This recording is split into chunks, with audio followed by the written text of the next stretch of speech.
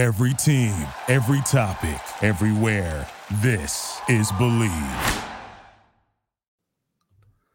Welcome into another episode of Revolution Recap. I'm coming to you after a 2-1 Revolution win over Sporting Kansas City at home. I'm Tanner Rebello. Joined by me today is Salmon of the Blazing Musket. Sam, how are you? Doing good. Obviously, great to come back on Revolution Recap, especially after a win. Revsland is doing quite well at the moment at the top of the East. So, what could you be mad at? Sam, are you in your car right now? I very much am in my car right now. So I want everyone to stop the podcast, go to Twitter, follow Sam in right now. Sam's dedication. I have to appreciate Sam for coming on the podcast right after the game. He just got out of the locker room. He is sitting in his car. So, Sam, thank you for joining the podcast. Nah, I appreciate it. I'm chilling in my car. Got a nice little recline so I can kind of relax as we go into this amazing time. And I'd like to apologize because you'll realize I'm in my car because some people are deciding to yell for no reason in the parking lot. Well, hopefully they're celebrating a win, or maybe they're voicing their frustration by the end of that half. The end of that second half was not great for the Revolution. We'll get into it, though. Let's get right into our key takeaways, brought to you friends by the Rebellion Supporters Group. Be sure to check them out on Twitter at AnyRebellion and their website at anyrebellion.org. Sam, what's your key takeaway from this one? I mean, I have to say, I believe I might have said it on a previous podcast, but Giacomo Veroni is indeed back. Came back with a bang tonight. Obviously, he was able to get that goal in the Montreal game, and you're feeling really good. It was a great overall play by him. But I just think the fact that he's still able to score goals, obviously, they're kind of a little bit dirty. The first goal, I think, was really the more talented of the two, if you want to call it that, just based on his ability to show some great movement, really weave around the defenders in order to create some space. Ima Boateng serves that ball up, and he's able to get the first goal of the game. But also, too, just being able to be in the right place at the right time to score that second goal, I think is really impressive, and it's great to see your designated player starting to really make an impact and get those goals, especially with how this game ended. That second goal was quite crucial.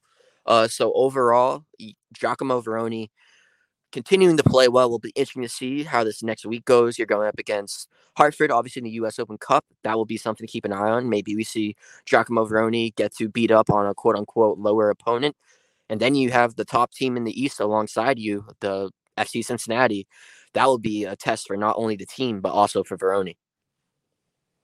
Yeah, I think this, Veroni, we've seen it the last couple of games. Obviously, we beat up on him pretty bad here on the podcast, and also the fans. Obviously, we're kind of chomping at the bit to finally see if Giacomo Veroni would fit in, and looked like he was outside lineup, and he's worked his way back in.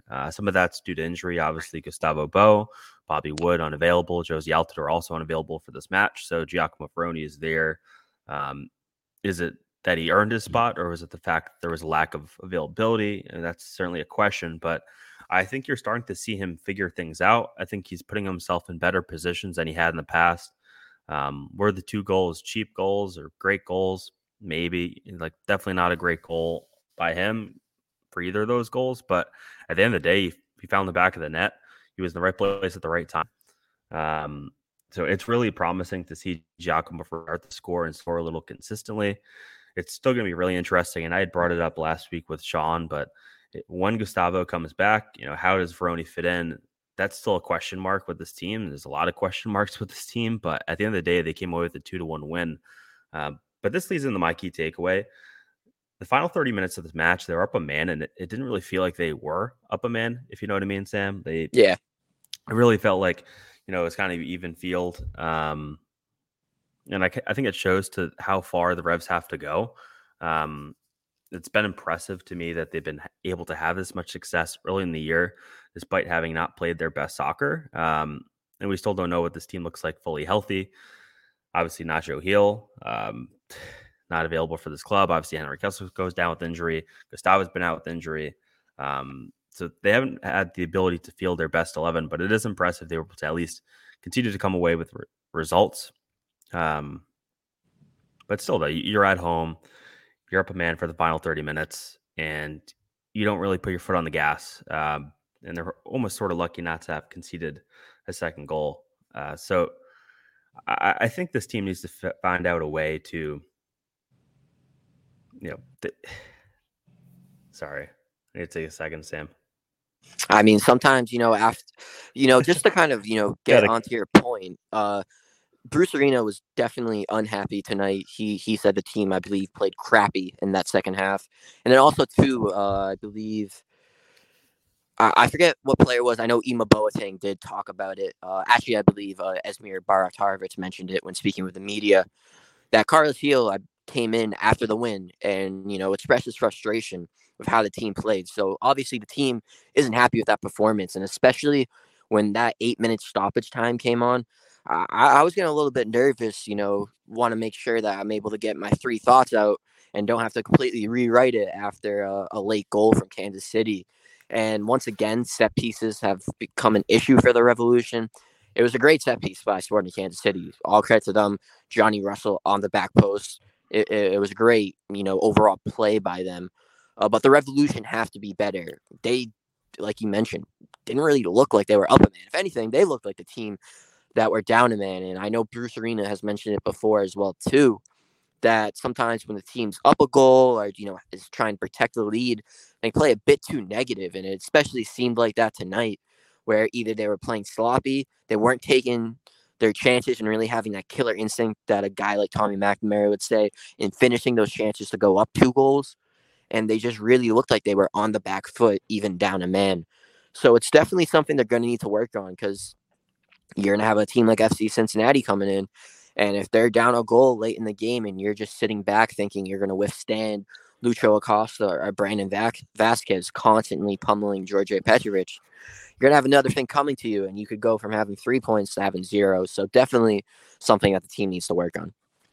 Yeah, and Sporting Kansas City is the worst team in the league, right? So certainly concerning. I mean, it was a beautiful goal by Johnny Russell, a perfect goal by him. Can't blame Petrovic at all in that situation, but this is a really bad Sporting Kansas City team. They have 3 points on the season, which is absolutely atrocious. So for the Revolution, it's concerning. This has kind of been one of their issues under Bruce Arena, is they've had this, for whatever reason, in situations like this, they've kind of sat back or maybe didn't have the right approach. You're up a man at home. You really need to put your foot down. But that being said, I guess to let them off a hook a little bit, we're down a significant amount of players. Obviously, Gustavo Bo unavailable, Josie Altidore, Bobby Wood, Henrik Kessler obviously going down with an injury and will be out for a long time. So as a team, they weren't fully fit. I believe they had 18 of the 20 match day spots filled. So certainly a team that's depleted, and it was important for them to see out this result, but it'll be very interesting over the next week how they're able to play the U.S. Open Cup. Will they have a full deck of cards? Like, who are they going to be able to play? It's probably going to be younger players. But then again, you have FC Cincinnati coming in. You play them next week, and they're tied right now with you for 20 points at top of the East. So really big game. It's going to be interesting to see how Bruce kind of balances the U.S. Open Cup and then also Cincinnati, which I think he's going to prioritize versus the Open Cup.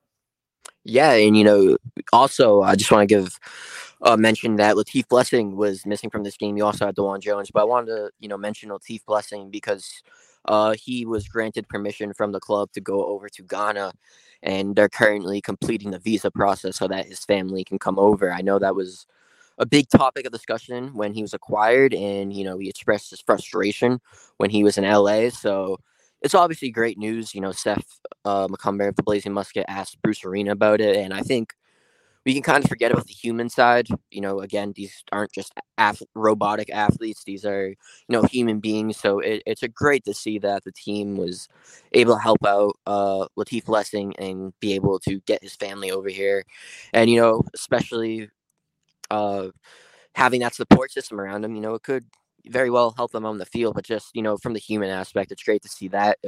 But it will be interesting to see. You have DeJuan Jones picked up a knock in training. Hopefully, that's not something that keeps him out for too long. Because the Henry Kessler stuff, Bruce Arena originally after the game was like, "Yeah, this is a precautionary sub that we made," and then all of a sudden now it's surgery for 4 months. So hopefully it's not nothing too crazy with that. We'll probably get asked or talk about Christian McCoon's performance.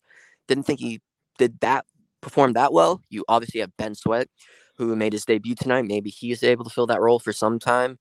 But it's a lot of injuries. I think Jeff Lemieux tweeted that it was almost like 11 total players you were missing. So the fact that the Revolution were able to get 3 points is impressive, but definitely needed a better effort in that second half. Yeah, a lot of great points you brought up, Sam, especially with Latif Blessing. It's good to see the team, allowing Latif to be a human and, being there for his family. I think it's important. I think fans and a lot of people, they just expect players to play. But there's a whole other side of the game it's not on the field, right? It's just life. So it's good to see that the team was willing to let Latif leave for a personal matter. And obviously they definitely missed him, but family comes first, life comes first. In terms of the injuries, we're certainly going to get into it. There's a lot of questions we're going to get to, but I did want to talk about sort of the back line.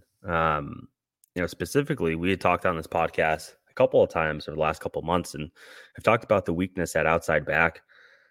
Behind DeJuan Jones and Brandon Bye, there really wasn't a lot there. And obviously, we had the Ryan Spalding news this week that he was being loaned to the Tampa Bay Rowdies in USL.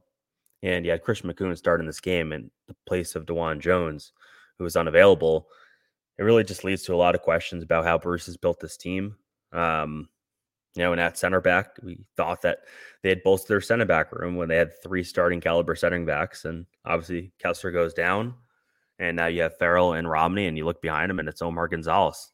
John Bell's not walking through that door. So a lot of questions on that back line for me, Sam. And obviously, I think Petrovic is going to cover a lot of their holes. But, certainly concerning when you look at the outlook of this team, especially if a player like Farrell or Romney. I mean, if you have one more player go down there, that's going to be really devastating for them. So all of a sudden, that backline depth is really going to be tested over the next couple of weeks. Yeah, definitely. And I think, like you mentioned, not just Romney or Farrell, but if you have DeJuan Jones be out for an extended amount of time, you're now relying on either Christian McCune to slot over or Ben Sweat. And then especially if a guy like Brandon Bye goes down, there's not really a like-for-like fit. I know Josh Bolma has some experience playing at the right back, I believe, but he's been playing more recently, especially with Revs 2, I believe, more in kind of a midfield or kind of like an outside winger role. So it would be interesting to see what they do. That's definitely still a spot that you could use some depth. And obviously, it seemed like Ryan Spalding was lacking in playing time, not playing for either the first team or the second team. So it makes sense that he was moved, but you still could use some depth at the outside back, whether it be at left or right back. So I think the Revs are really going to be tested. It will be interesting to see what this roster looks like on Tuesday. It definitely will be interesting to see how that goes. But especially against FC Cincy, you're going to be going up against a really talented team, and you're going to be, I would say, decently shorthanded. Obviously, a guy like Latif could possibly make his return. Hopefully, DeJuan Jones can make his return. But like you mentioned, if one injury in that back line pops up, there could be a decent amount of problems. And I think the summer transfer window is something to keep an eye on. Obviously, there's a lot of questions about DPs, a lot of questions about the midfield. But it really seems like this back line could still use some shoring up if the Revs really want to be an MLS contender. Yeah, and this will be a really big summer transfer window for Bruce Arena. He's obviously had some swings and misses when it comes to the summer transfer window, but this one coming up is it could make or break the Bruce Arena era in Foxborough, especially if he departs at the end of the year. This year is so critical for him. You have an aging core. Obviously, Carlos Gil, Gustavo Bo are a year older. So it's really going to be a key summer transfer window. But we have a game to talk about here in April. So we have a ton of listener questions, Sam. But before we jump into listener questions, I want to take a minute to talk about the sponsor of this podcast, Golasso Kits. Golasso Kits is the go-to place to get unique vintage jersey to your home. The passion for the beautiful game does not have borders, and neither does their selection. If you head to GolassoKits.com today, you get 15% off your order using the code REVSRECAP. That's 15% off your order using the code REVSRECAP at checkout of your order at GolassoKits.com. Golasso Kits, thank you for sponsoring the podcast. Make sure you head over them to support the podcast. We have a ton of questions to get to today. This is, a really interesting game for the Revolution, and had a lot of key takeaways from fans and readers listening to the podcast. Let's get right into it. We have a question from Aiden on Twitter asking about the best midfield personnel in shape. He has Buck, Latif, Dylan Barrero, Carlos Gil as the names. He's not sure that they can all play. He feels that Dylan and Carlos Gil are starters. So what do you think the best formation or personnel is of the midfield, Sam? Fully healthy. Yeah, it's really interesting. Obviously, I think it'll be different whether it be, Matt Polster. We saw him, take that hit to the head from a pass or a ball. And, with his concussion history, that's a little concerning. And obviously he was able to continue playing, but these things can kind of crop up, 24, 48 hours afterwards. So definitely something to keep an eye on there. But I think right now you have a guy like Dylan Barrero and Carlos Gil. Those are bona fide starters. You definitely need them. I would say Latif Blessing is also a part of that. And I really think that final spot is going to be something to keep an eye on. Matt Polster right now, I would say, has it just for his defensive ability and just overall his experience and a defensive ability that he does offer. But Esmir Baraktarovic and Noel Buck are definitely knocking on that door. I thought Esmir had a pretty good game tonight. He once again just continued to show that, confidence on the ball. He's able to draw that early yellow card, which was a key yellow card when Fountas was originally issued a second yellow, but then they went to VAR because you have to go to VAR when it's MLS, and they made it a straight red. But still, just being able to draw a foul early in the game was very important. He had that chance on the header. I don't think Esmir is really known for his headers, but being able to be in the right place at the right time, like we said, with Giacomo Veroni is very important. So definitely shout out to him. And I thought he had another good game, and I thought Noel Buck also looked solid as well. If you look at the position or, the role that Matt Polster plays, I would say Noel Buck might be a more like for like. But, definitely thought Esmir played a good game. I think Noel Buck is really knocking on the door. But for right now, I would have to say Polster, Barrero, Carlos Gil, and Latif Blessing. Yeah, I think it's incredibly difficult. I think it's Barrero, Gil, or Pencilton, or they're in Penn, right? The Pendleton players, I would say, are Blessing, Polster, and Buck. I think Buck has played well enough where it's tough to not play him because he hasn't made a ton of mistakes to the point where you should sit him down, and he's been good in the starting role. But I think Blessing would have the edge on Noel at this point. And then Polster's just Mr. Reliable. He's been a very good player for the Revolution for the last couple of seasons. So it feels like, to me, it would be Barrero, Gil, Polster, Blessing, but Buck to me could be interchangeable. And more oftentimes than not, you're not going to have all four of those players healthy. So there will be opportunities. But Noel Buck to me has taken that next step at this point, and I think he is deserving of that starting role. Yeah, Seth McCumber, he posted on Twitter at SethMan31. Like just a beautiful turn that Noel was able to make. And I know a lot of the talk is just about him physically kind of, growing into his body and getting a bit stronger. He's just able to hang, with the big boys of MLS. So like I've said before, he's knocking on the door, and there's definitely an argument, like you mentioned, for him to start over a guy like Polster. But I just think the veteran experience, the calmness in those chaotic situations, that's when you want a guy like Matt Polster in the match. Yeah, I think Noel might be the most improved player versus last year on the team. I think so. What we've seen so far, I think he might be the leading candidate on the team for most improved. I would probably have to agree with you, Tanner. But still a lot of season to play, so who knows? We have a question from Derek Terrell. He says, we have seen Bo and Veroni perform well individually. Will Bruce try them together for 60 or even a full 90 minutes? Oh, that is the $1 million question. I think we're all trying to figure out, if Bo is able to play alongside Veroni. It's the same thing that happened with Buxa, and so it's going to happen again. It's just really interesting to see, at least attempt to compare, contrast our playing styles, because how many times have we seen Gustavo Bo get caught off sides trying to make that run behind the line, where Giacomo Veroni has been able to time it pretty well. And I feel like you kind of need someone who's going to be more of that traditional hold-up striker to pair with someone like Gustavo Bo. I don't know if Gustavo Bo would be able to transform into that guy. But especially tonight, you didn't really see that from Giacomo Veroni. He was more trying to make those line-breaking runs. And, he's done quite well of those, and he's shown great movement. But I don't know how that will necessarily work with Gustavo Bo up top as a striker. We've seen the experiment of Gustavo Bo kind of playing in more of that like winger role, but that would and then involve you probably moving someone like Dylan Barrero, out to the right wing and just playing him out of position. So it's going to be a real kind of selection headache for Bruce Arena. You already had one with how well Bobby Wood was playing, but he's gotten injured, so that's allowed for Veroni to kind of leapfrog him into the starting lineup. And you've also had Bo struggling with injuries.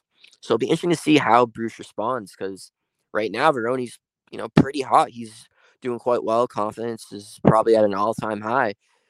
But how is he going to do next to a guy like Gustavo Bo, who might not want to be that physical, might not want to be going up for headers. So it'll be interesting to see. I think it's the $1 million question, and that's on Bruce Arena to figure out the answer.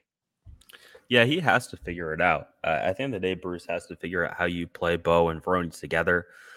I think it would be difficult to move on from either of them, in the summer window. I think you have to figure it out. You have to play them together to get that to work. I think it's tough to do it in training. You got to find it in a live match, and you got to let them work through the difficulties or the learning curve that might come with it. You might not see an immediate clicking, but I think you have to give them a run out of a couple games, them together. And obviously, you're going to have Carlos Gil feeding him in, so there will be scoring opportunities. And it'll be very fascinating to see what formation they end up working in. Do you play two strikers with Bo and Veroni, or do you put Bo out on the wing or Veroni out on the wing? Like, do you play them out of position potentially? I think with Bo, we've seen that a couple of times throughout his tenure with the Revs. So I'd be super curious on how this all pans out. But at the end of the day, Bruce has to play them together. And he has to play them together sooner rather than later, because the longer you wait, the harder I think it will end up being inevitably for them to click. Yeah, and, Bruce loves to say that every player is the same. But we were talking about it when Veroni was on the bench, that you can't really have a DP on the bench. So you have to figure out how to get all those three players on the field at the same time and have them clicking. So far, Carlos Gil, he'll make the magic happen no matter who's up top. It's just figuring out how you can get Veroni and Bo to work together in the best, formation, or, just however you want to package that. You just need them to be on the same page. The next question comes from Steve McGrogan on Twitter. He says, many teams seem to be struggling with injuries this year. Is it the schedule, turf, or just unlucky run of bad luck? It's really interesting this with the Revs, because we saw it with Andrew Farrell, where he struggled with a hamstring issue in the preseason. And then now I believe you're seeing it with Henry Kessler, dealing with his leg injury. So it's really interesting. I know there's a lot of talk about the turf. That could be it. We're also seeing a lot of guys pick up knocks in training. It's really hard to tell guys to take it easy in training. But you saw it with DeJuan Jones. You saw it with Latif Blessing, who I think missed 2 games after having to get stitches. So it just seems like a lot of bad luck, personally. I definitely think maybe if you have grass, there's not as much hamstring injury issues. We saw it with Atlanta last season. They were just ravaged by, ACLs and hamstrings. But I think really it's just some bad luck. And also players around the world, it's not just MLS, are playing the most games that they have in, it almost seems like, in all of human history. Just, COVID kind of messed up the seasons, and then you had the Winter World Cup. These guys are playing a lot of games, and it just seems like their bodies are starting to wear down.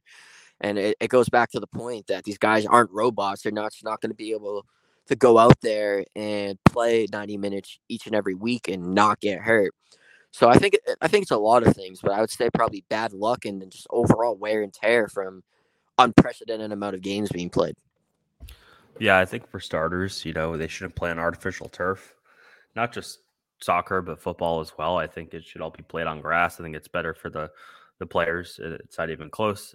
So hopefully we get to that point in the future. I know there's some pushing on the NFL side, because at the end of the day, if the NFL does it, Gillette Stadium will have grass. That's what's going to take to have grass at Gillette in terms of the revolution. But I think a lot of it's just being unlucky, maybe going too hard in training. I'm not going to get into all the conspiracy theories, which there's a lot of them. If you're on Twitter at all for about 2 minutes, you'll see a conspiracy theory about it. I think there's just certain players at the end of the day that just have an unluckier run of injuries than others. Obviously, Gustavo is one of them, and I think Henry Kessler is becoming one of them as well. Just certain people get injured a little bit more than others. So it's just a bit of unluck. But the Revolution are still finding ways to win. They're, top of the conference right now with 20 points. So it's been actually really impressive, the grit of this team to come out with the results, given they haven't had a full roster at any point this year. So definitely impressive. The next question comes from John Planklington on Twitter. He says, is a repeat Selly a bad look on Veroni? Sam, you like this one? I was going to say, I don't know. You got to get a signature celebration. Mbappe, he switched it up a little bit, but he kind of has the same variation.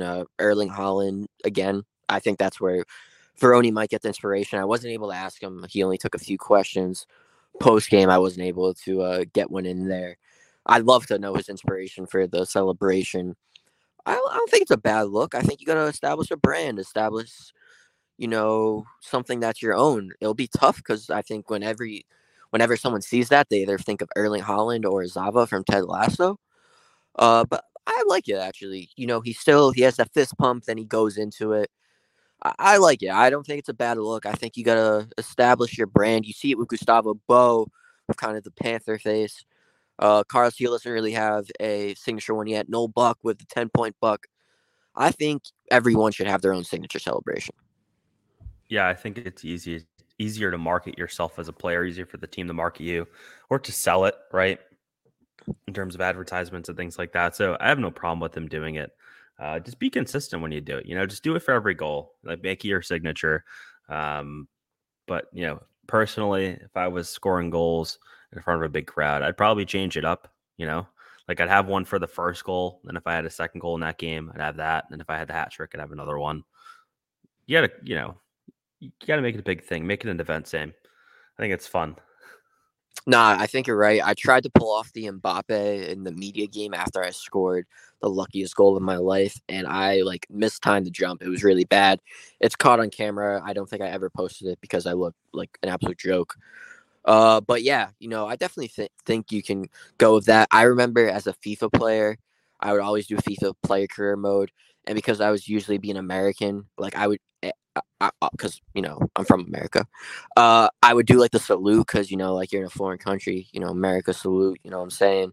But yeah, it'll be interesting to see. Maybe, I don't know, he seems like a very zen guy. Maybe he's big into yoga, or maybe he just really liked Erling Haaland. I guess we'll have to ask him to find out. Exactly. We have a question from G Revs TV on Twitter. He says, should we be worried about that performance considering that was the worst team in Major League Soccer? They couldn't score and let them look dangerous when we were up a player, ... I mean, I think, as we said before, there's reason to be a bit concerned, but I wouldn't take too... I would say there's reason to be concerned. And also, I think it's been talked about that Kansas City just seems like a team that has to figure it out, or else Peter Vermes is going to be gone. Just because you have Alan Pulido, you have Daniel Charlois, you have Johnny Russell. You got to figure it out. They scored their third goal of the entire season tonight, and obviously that's not a great look. If you're the Revs in that back line, they did quite well to start the season, and now they've kind of been a little bit leaky when it comes to goals. So it'll be interesting to see how that goes. But overall, you just need to have a much stronger performance. I think we've seen it in the past where the Revs can, especially in 2022, the Revs can just, take their foot off the gas pedal a little bit, and you just can't do that in MLS. Teams are going to make you pay, especially the good ones. So I think you might have seen that a little bit, and you just need to be on it for 90 minutes. If you're going up against Cincinnati and Atlanta or, one of the top teams in the West, they're going to make you pay. So I would say be concerned, but with the level that the Revs are scoring goals, they're able to make up for those mistakes. Now, when the goals aren't exactly coming, that's when you get a bit concerned, and you just really need to be on it for 90 minutes. Yeah, I think that's pretty much how it plays out, right? You're up 2 goals, you're at home, you're up a man. You probably get a little complicit and, sit back and think you have the game in hand. And, a team like Sporting Kansas City and with, fairly good coach and some talented players, they're not just going to sit back, right? They're going to try to come back. They have nothing to lose. They're down 2 goals on the road, down a man. Of course, they're going to push, and they're trying to push for a goal. And I think, their Revolution are going to have a check about it. They're going to have a conversation about it and see out the result. Now, you're at home. You want to see out the result. You want to keep a clean sheet. And the fact that you did concede a goal and you were up a man, certainly disappointing for them. But it's one of those things that you're happy it happens now. And obviously they still came away with 3 points, which is the most important thing. Yeah, and I think it's also you're happy that they're vocalizing, whether it's be the team or even to us in the media, that they're not pleased with this performance, whether it be Bruce Arena, Carlos Heel, that everyone kind of realizes that they need to be better. So it's not like the team's just happy that they got the 3 points. They know they have to be much better, much cleaner, and just overall play a much better game. It's just all about hoping to see that click. It's great to be like, all right, we need to make this change. But if you keep saying you're going to make the change and not do it, that's when it really becomes a problem. So hopefully, especially with the Revolution getting healthy, hopefully they're able to make the necessary changes and be a little bit more locked down in those final minutes. Our next question comes from our friend Gustavo Lopes. Gus says on McCoon, he says, the West is such a powerful conference. Okay, sorry. Gus has 2 questions. Okay, we're only supposed to do 1 questions, guys. Let's keep the tweets to 1 question. But, because we like Gus, we're going to answer both of them. He says, thoughts on McCoon first. Thoughts on McCoon? Well, first off, Gustavo came up to me while I was recording and asked to say hi. And I said no. So I will now should have pulled him on. We could have pulled him on and asked him, hey, only 1 question. You can ask it live on the podcast. Now he knows. Here we go. I was originally kind of okay with how McCoon performed, but as the night went on, he just continued to look a bit more rough. I thought, obviously, you miss DeJuan Jones' speed and, just ability to take on defenders. With a guy like McCoon, he's more of sending kind of long balls, being a bit more physical due to just his overall stature. But I really didn't think he offered a lot of greatness into the game. There's definitely some points where he could have made some big mistakes. Luckily, Kansas City wasn't able to capitalize. I believe it was just his second game at left back. Obviously, it's due to DeJuan Jones being out. But if you're going to look at him as a possible long-term solution, I don't know if that's a great idea, whether it be coming off the bench or, starting the occasional game. I think he's much better suited to maybe a center back or, center defensive mid-role. So I wasn't necessarily impressed. Hopefully, maybe it's just 1 game. But when it comes to left back, it'll be interesting to see who Bruce Arena can rely on, because I don't know if Christian McCoon really is that guy. So I'll start by saying this. I have never been overly impressed with Christian McCoon at any position. But what I have been impressed with is at least his versatility or willingness to be a versatile player. He can play in the midfield. He can play center back. He can play outside back. So for that, I'll give him credit. Overall, I think he's a mediocre player. But he's like a utility player in baseball, right? He's like Brock Holt or, a player like that where he can do a bunch of things. He won't do it particularly well, but he'll do it. So that's McCoon's role in this team. If he's your long-term outside back, if there's any issue with, DeJuan Jones long-term, or if he's being plugged in the center back long-term, certainly that'd be a big red flag. But, if you put him in a spot like this, I think he's okay. I think he's incredibly mediocre. I think people have heard my thoughts on Christian McCoon a lot, and it hasn't really changed. But, you have to give him credit to actually be willing to be flexible and not being overtly a huge liability consistently for the team. Second question from Gus. He says, the West is such a powerful conference that the last team can be difficult things for the top team in the East. So he's basically saying the worst team in the West gave the Revs some trouble, who are the top team in the East. So is that basically saying the West is better than the East at this point? I mean, overall, I think the last few seasons, though, I don't know. I'd have to look and kind of go back in my memory. But definitely when you have teams like Seattle, LAFC, this season, St. Louis has been absolutely insane. So I definitely think there are some contenders in the West. I think the East looked like it was going to be stronger this season. I don't know if that's necessarily the case. Obviously, you have the Revs, you have Cincinnati, you have Atlanta, but I think a team like Orlando was expected to do better than they actually are. I think maybe Charlotte might have been, looked to be a little bit better. Also, to Toronto, they're an absolute dumpster fire. So they're having a terrible season after looking to do better with Insigne coming back and Bernadeschi. And then also, too, Philadelphia Union have had their ups and downs. So I'd probably agree that the West is stronger. But I do think a top team like New England can hang with the big boys. Obviously, you have the LAFC loss. That was rough. It will be interesting to see.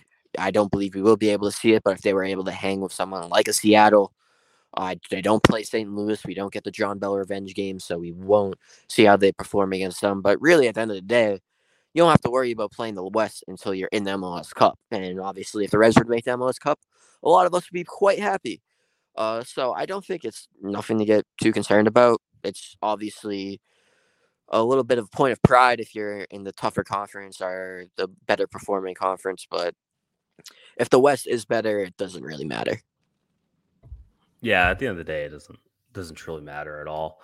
It's just interesting to look at, but I think it's too early to say the West is better. But just looking at the teams in the West, I'd be inclined to say they probably are going to be the better teams.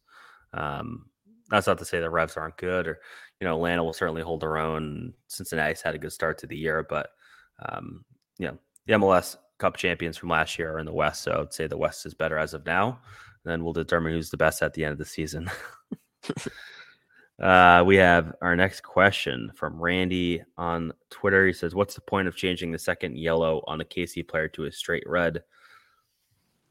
I mean, Randy, it beats me, my man, because obviously, no matter what, you're getting a red card.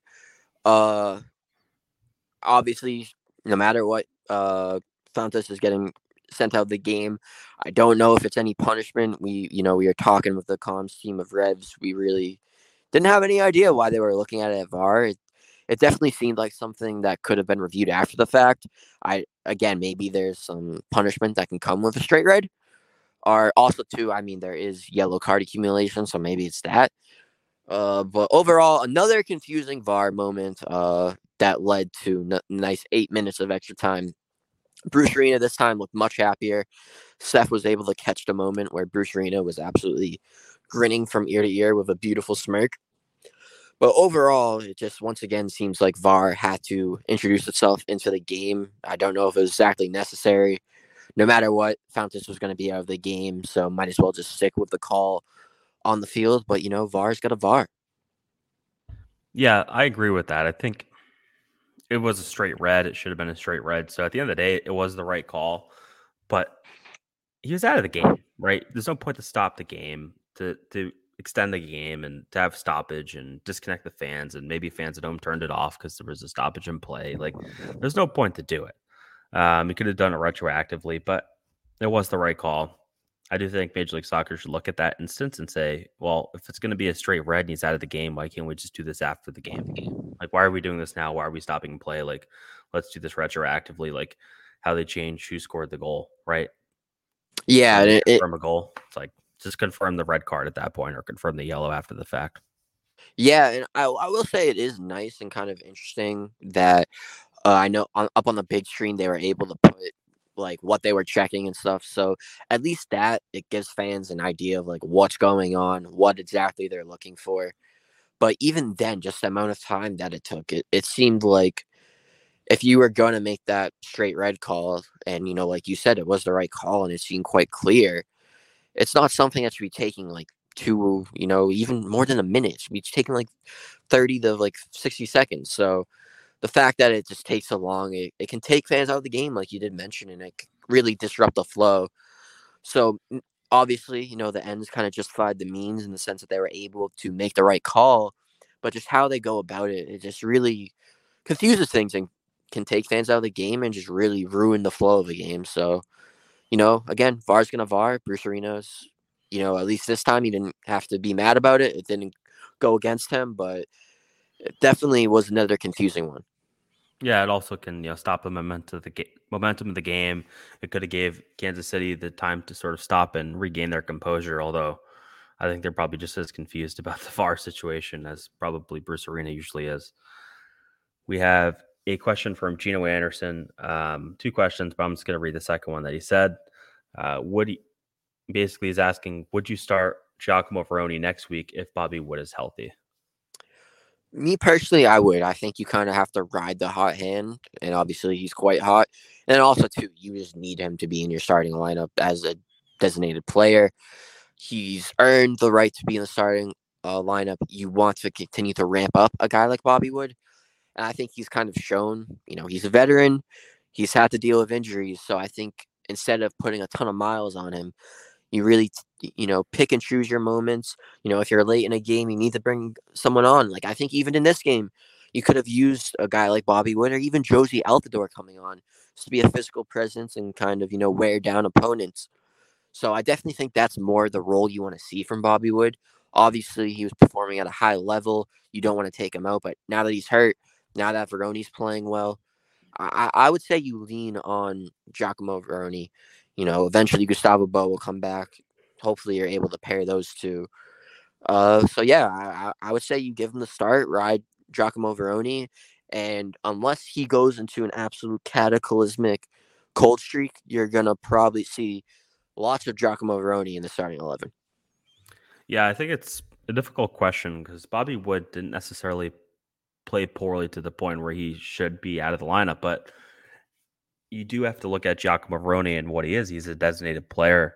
He's a player that has scored at a high level in his career. And yeah, he struggled for the majority of his time at the Revolution. But if you look at last year, he was banged up and it was tough for him to adjust. And to start this year, I think there was a lot of pressure on him. And the team certainly brought in Bobby Wood, and you had Josie Altidore, and you had Gustavo Bo, and there's a lot of talented players around him. And I think it just didn't work initially, and he's starting to find the back of the net now. Obviously, part of that's the fact that Gustavo is not available, and Bobby Wood's not available, and obviously Josie Altidore wasn't available for this match. So I think you have to start Giacomo Veroni over Bobby Wood, but they're just two different types of players. At the end of the day, it's who do you value to be more successful? Is it Gustavo Bo or Giacomo Veroni, and who can they work together? Right? It goes back to that question: can they figure it out together? And if they can't, then you really have to figure out who is more important to your success. Is it Gustavo Bo, and do you play someone alongside him that puts him in the best situation? Which maybe that would be a Bobby Wood at that point. So I think Bobby Wood's a really good backup option. I love Bobby Wood off the bench. I think he's a better option than Josie Altidore, right? So if Veroni's not having success, or if Gustavo's out of gas, or he's gone off sides 15,000 times in a game, Bobby Wood's a pretty good option to come off the bench. So this team is at their best, or will be at their best, when Giacomo Veroni's in the lineup. So that's why he starts over Bobby Wood for me. Yeah, and I just want to give a shout out to Gino. He visited Fat Tuesdays and still was able to make it into the match. Fat Tuesdays, very dangerous place.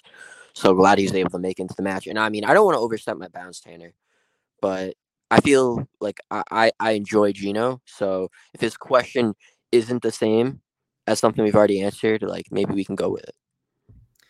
Well, he does have that was his question, but we'd have a second question from him. It's sort of similar, but we can answer it for sure. So, will Veroni ever score against a team that isn't the bottom of the table?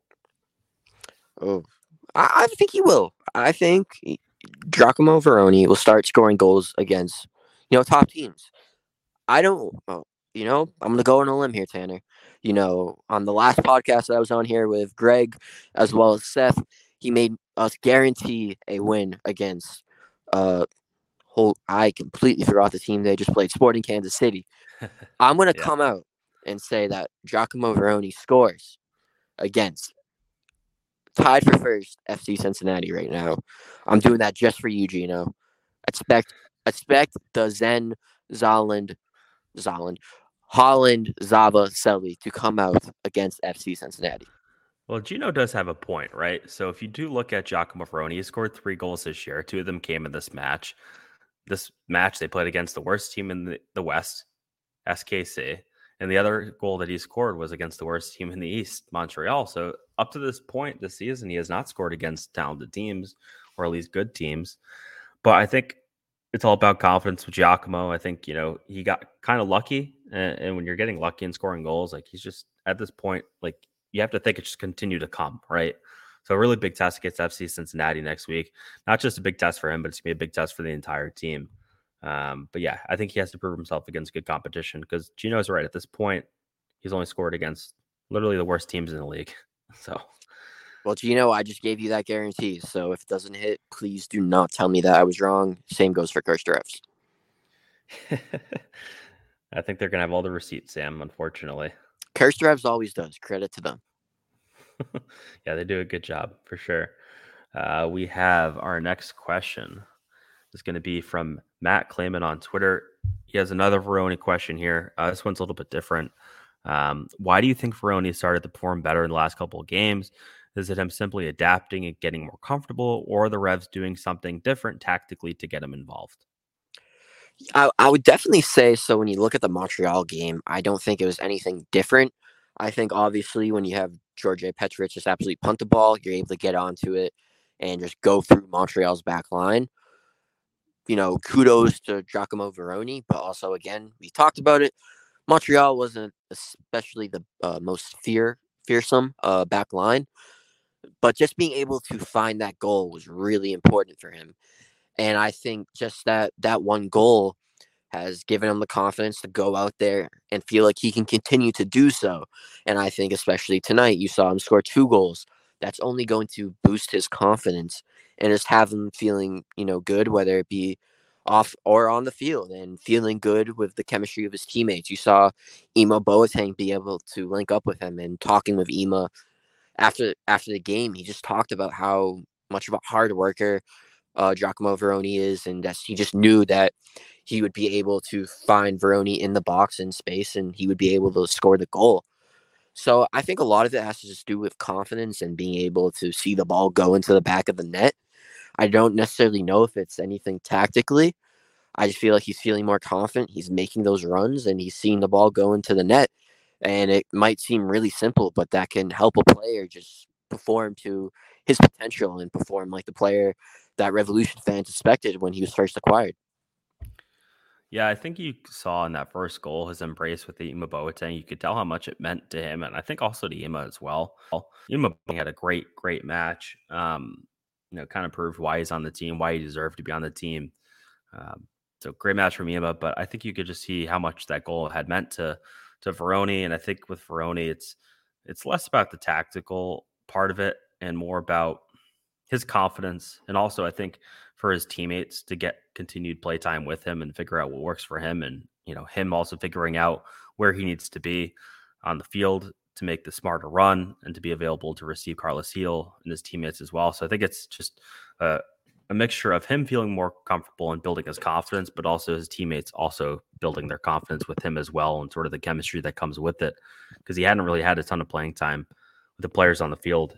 And there's still going to be obviously a question when Gustavo comes back and other players, but I think it's more to do with that than them actually adjusting themselves tactically to accommodate for him.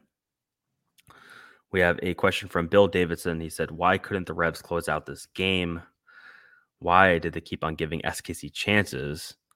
He also says, why can't Veroni dribble? Why did Rivera play so badly? I mean, so yeah, there's a lot of questions here. It's like it's like a quiz, pop quiz from Mr. Bill Davidson. Got to get some who's, got to get some where's, some what's. But How? Yeah, I mean, when it comes to Rivera, I think it can just be very difficult coming into a game off the bench. I remember even talking to Carlos Gil, and he can talk about just how different it is to be thrust into the middle of a game. I do think that opportunity that he had, he'll want that one back and want that goal, but let's give him a break. But I think when it comes to just not being able to kind of close things out, again, it's the $1 million question. You gotta figure out what the team is able to do and, be able to share themselves up in that back line, especially when it comes to set pieces. That has been an issue. But I think a lot of it is just being locked in for 90 minutes. There were so many questions. Why can't Veroni dribble? I mean, I really haven't noticed Giacomo Veroni's dribbling being too much of a problem. A lot of it has been mostly because he's able to get those runs in behind the line, so there's not really a lot of crazy dribbling you have to do. So I didn't necessarily notice that, but yeah, I think overall, when it comes to closing out games, the team, number one, needs to figure it out. But I think more importantly, it's just about being locked in for 90 minutes. Yeah, I think it was very difficult for Damien Rivera to come off the bench. So I agree. It was difficult. If he had scored that goal, that question wouldn't even be there. You'd like to have seen him score in that situation, but at the end of the day, I don't know. I think with Rivera, it's tough to know what his future is. I think he's a couple years in, obviously at this point as a pro, and you're seeing players like Noel Buck, Esmer Bergtarovich, Jack Paniotto also sort of eclipse him. I think him and Renix are in a weird situation right now where they have to basically take that next jump, or the team has to make a decision and give them playing time too. So it'll be very interesting to see what the long term outlook is for a player like Damian Rivera. Yeah, and you stole the words out of my mouth. I was going to mention Justin Rennick. Obviously he was able to get that goal last year. Definitely big for him. But it's just really interesting, and I would say kind of puzzling to see what Bruce Arena is going to do with him. Because that striker, room is quite deep, especially when healthy. I think when it comes to Tuesday, I would expect to see both Justin Rennick and Damian Rivera playing. But just again, their overall role on the roster just really seems to be in a state of flux. And it'll be really interesting to see what happens after the season. If they don't perform, it seems like this could be a time where we see them, head out, whether it be to possibly an MLS side or maybe even a USL side. So I think it's a really important year for those two, but it all depends on how much playing time they're able to get. We have some Discord questions to round out today. We got a couple on Discord here. We have a couple questions from Evan Ryan. His first question was this the worst performance ever by the Revs in a win?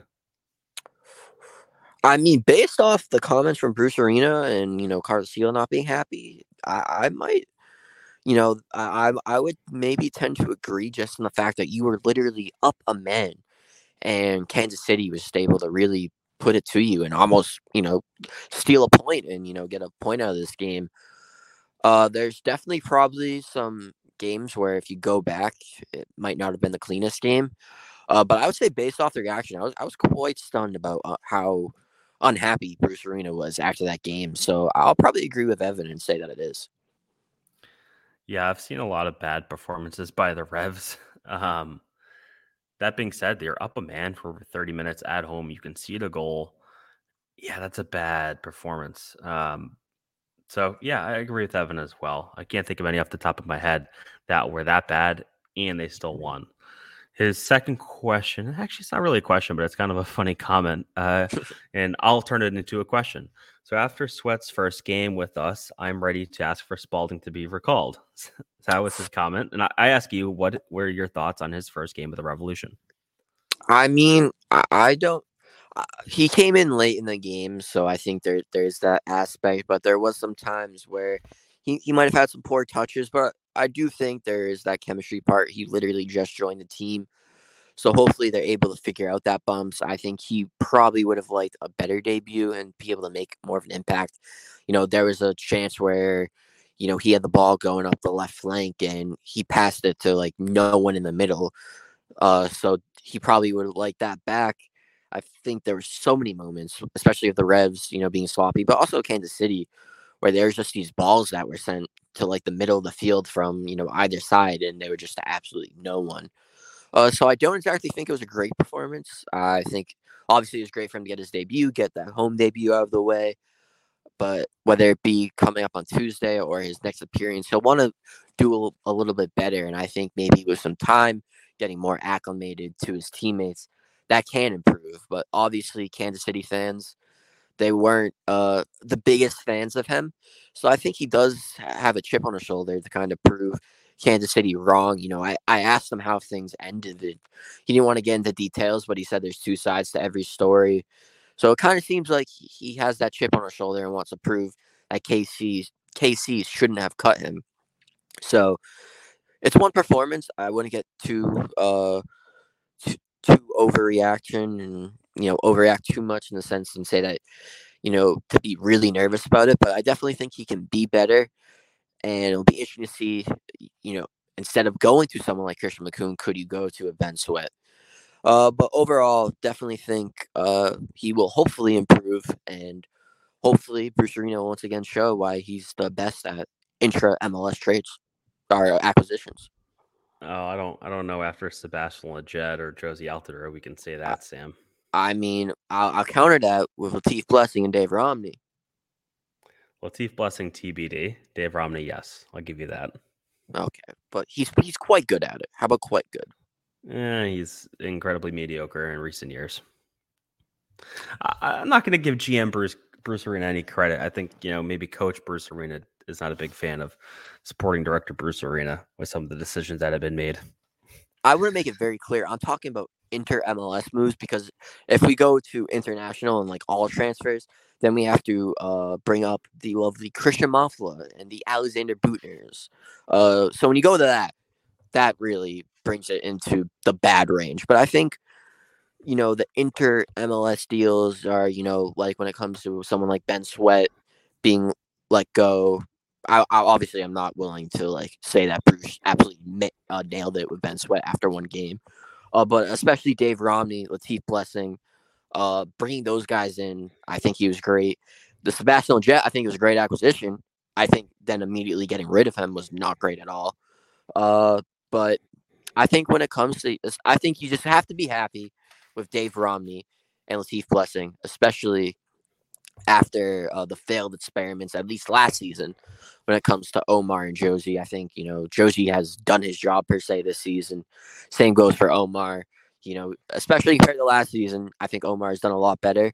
Maybe that says more about last season than this season, but they've done their jobs. But overall, I think Bruce definitely could do a lot better. And like you said, there's definitely times where Bruce, the head coach, is like, why did Bruce, the GM, do this? But he has made some good moves. Yeah, he certainly has. I think Dave Romney has proved to be a very key acquisition for them, especially now the fact that Henry Kessler is going to be out for an extended period of time. We have one more question here. It is from Rachel D on Discord. Says, how does SAS should the lineup change for Tuesday's Open Cup match against Hartford? That's going to be interesting, because I do think you're going to see a lot of youngsters, the likes of Justin Rennicks, Damian Rivera, Jack P, Noel Buck, Esmir. I would expect to see them get run out just basically because they're young, and you want to possibly rest guys like Carlos Heel. I think someone like Giacomo Veroni will probably get another run out. You just want to continue to build that confidence. Maybe you see someone like Ima Boateng, who hasn't been the starting lineup a lot, get another start. I think the back line would be really interesting to see what Bruce does there. You don't really have a lot of options after Kessler. Same goes with DeJuan Jones. Saw DeJuan in the locker room, and it's really tough to gauge after just looking at a guy chilling in the locker room. He looked good, but obviously, you might want to be careful with him, especially in an Open Cup game against a Hartford side who struggled and will really want to get a win against a Revolution. Could possibly get a little bit trippy, so be interesting to see how that goes. I think you're going to see a lot of youngsters. It'll be interesting to see. I don't know if I'm incorrect in this, but I know there were some short-term loans that the Revs did last season. I think Ben Ravino was able to get one of his first starts in a Revs uniform before he had a first-team contract coming up to play in the U.S. Open Cup. So maybe we see some guys come up from there. I think before he got a red card in the last game for Revs 2, Pierre Caillet might have been someone who could have earned the shout. I do think a player like Noble Okello, if they are able to do those short-term loans, could be someone that they can look upon. Big guy, has some experience with Toronto. And also I've just noticed that he's been training with the first team on, occasionally. So maybe you see some Revs 2 face as well too, but heavily rotated. You're going to want to be out in full force against a team like FC Cincinnati. So I would expect, I want to say far from a first team or, your preferred starting 11, but definitely a lot of faces who probably aren't getting a lot of starts when it comes to the season so far. Yeah, I would say if they can do some of those inner organization loans, they should absolutely do so. I'm looking at Joshua Bulma as a player I'm kind of focusing in on for that game. In terms of a player I'm most interested to see play an extended run of minutes. Obviously, Jack pointing out to Justin Rennicks, Damian Rivera. Like, those are players you're going to want to see. Maybe Earl Edwards starts in goal. Heavily rotated. I would fully expect Bruce Arena to not take this game at all seriously, other than an opportunity for players that aren't getting consistent playing time.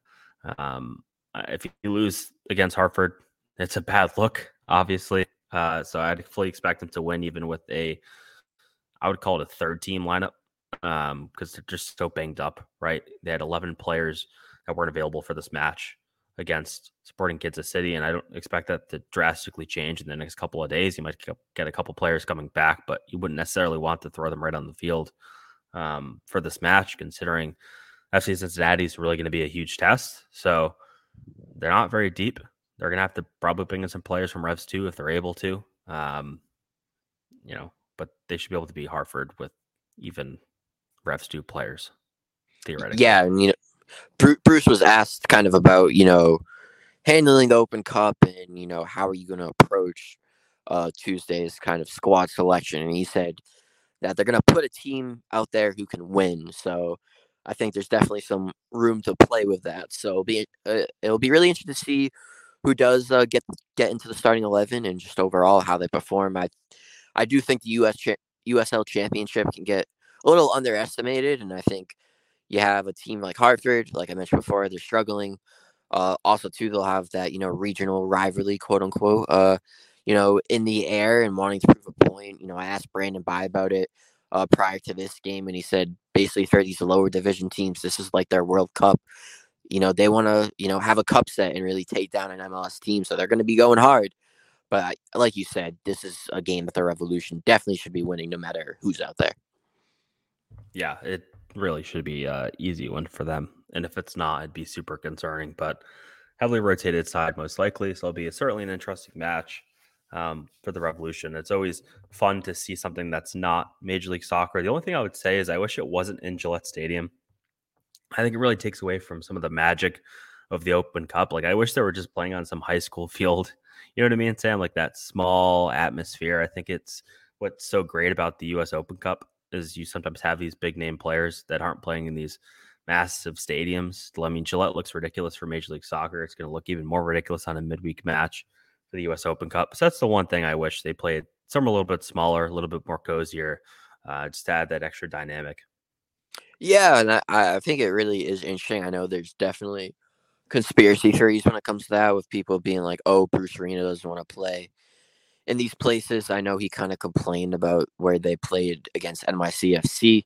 Well, that was on a parking garage. To be fair, they played on top of a parking garage in that game. Okay, I didn't say he was wrong. I just said he complained. Right. I'll defend Bruce there. Okay. But yeah, so I know there's that conspiracy theory, but I do think you're right in the sense that it just creates a much better atmosphere. I mean, personally, for me, I would not have loved to drive to Hartford to cover this game. But if you were to play there, I think it would be a much more just a cooler atmosphere in the sense that you have Bruce Arena and Tab Ramos going up against each other in this kind of smaller pitch compared to Gillette Stadium, and be more intimate, and the fans will be up there. So I think it definitely would have been more intriguing, maybe. Obviously there's playing at Harvard, or you could have played literally anywhere. But we will be coming down to Gillette Stadium on Tuesday for what I can only imagine will be an absolute packed house. 60,000 people, Tanner, are going to be coming to this game on Tuesday because they want to see the Joe Rice revenge game.